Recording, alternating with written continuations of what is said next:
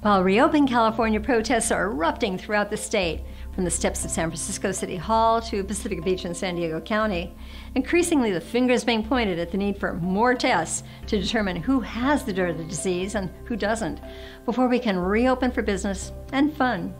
Hi, I'm Mimi Grant of the ABL organization. The problem is that according to worldometers.info, as of Mother's Day, only about 3% of the nation's population has been tested, with fewer than 10 million tests run on our 331 million people, including the 1.4 million who've already tested positive. Unfortunately, the current rate of testing is incredibly slow. Dr. Fauci stated that the country needs about 3 million tests a week. Well, at that rate, it will take the next 2 years to test everyone. And if that's the case, we better get used to sheltering in place as we await a vaccine. So what could change that painful trajectory? More tests. An epidemiologist at Harvard told NPR that testing would be sufficient if 10% or fewer tests come back positive.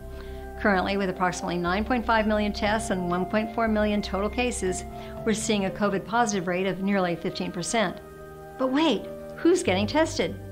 In LA, Mayor Eric Garcetti announced April 29th that all residents could receive free COVID-19 testing. However, priority testing was only available for frontline workers or people with symptoms. Not surprisingly, by testing primarily those who are symptomatic, more COVID-positive patients are being identified. Not that that's all bad, as those who were previously in doubt as to whether or not they were positive now know they are. So ideally, they'll self-isolate, not just shelter with others at home. And their contact with others will be more traceable. So what else will it take to get us to phase 4? People like ABL member Siruna Vunji and CEO of Legal Lab is enabling labs across the country to start processing COVID-19 tests. Also through Legal Lab partners and their TestDirectly.com program, consumers and employers can start ordering tests for themselves or their employees using the portal and their Test Directly platform to manage all their reporting and collection results. Even without enough tests, because of the stable hospitalization rate in time for Mother's Day, Governor Newsom gave florists and a few other retailers with curbside pickup and delivery the right to get back to work. In fact, according to the Resilience Roadmap on ca.gov, we are now in early stage 2, where not just florists, but manufacturers and essential businesses can open as long as before reopening all facilities must 1. Perform a detailed risk assessment and implement a site-specific protection plan, 2. Train employees on how to limit the spread of COVID-19, including how to screen themselves for symptoms and stay home if they have them, 3. Implement individual control measures and screenings, 4. Put in place disinfecting protocols, and 5. Adhere to physical distancing guidelines.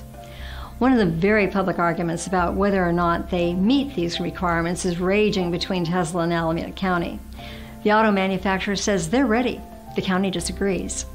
Elon Musk argues passionately that Tesla's Fremont facility falls under Governor Newsom's essential workforce guidelines and that they should resume production because it is critical national infrastructure. In fact, he announced while Tesla workers who can work from home will continue to do so, those needed for essential operations in the production facilities will come back to work gradually, with about 30% of their workforce each day. Years ago, if you drove by the abandoned NUMMI plant in Fremont, you'd see tumbleweed in its parking lot. More recently, until COVID, the expanded plant's employee parking lots were packed full of workers' cars and trucks. Clearly, Tesla has had a significant economic impact on Alameda County and California. By the time you see this vlog, you'll know who won the standoff.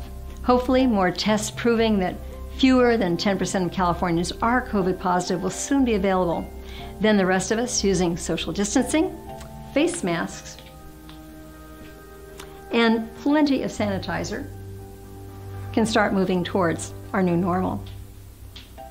Hope to see you there.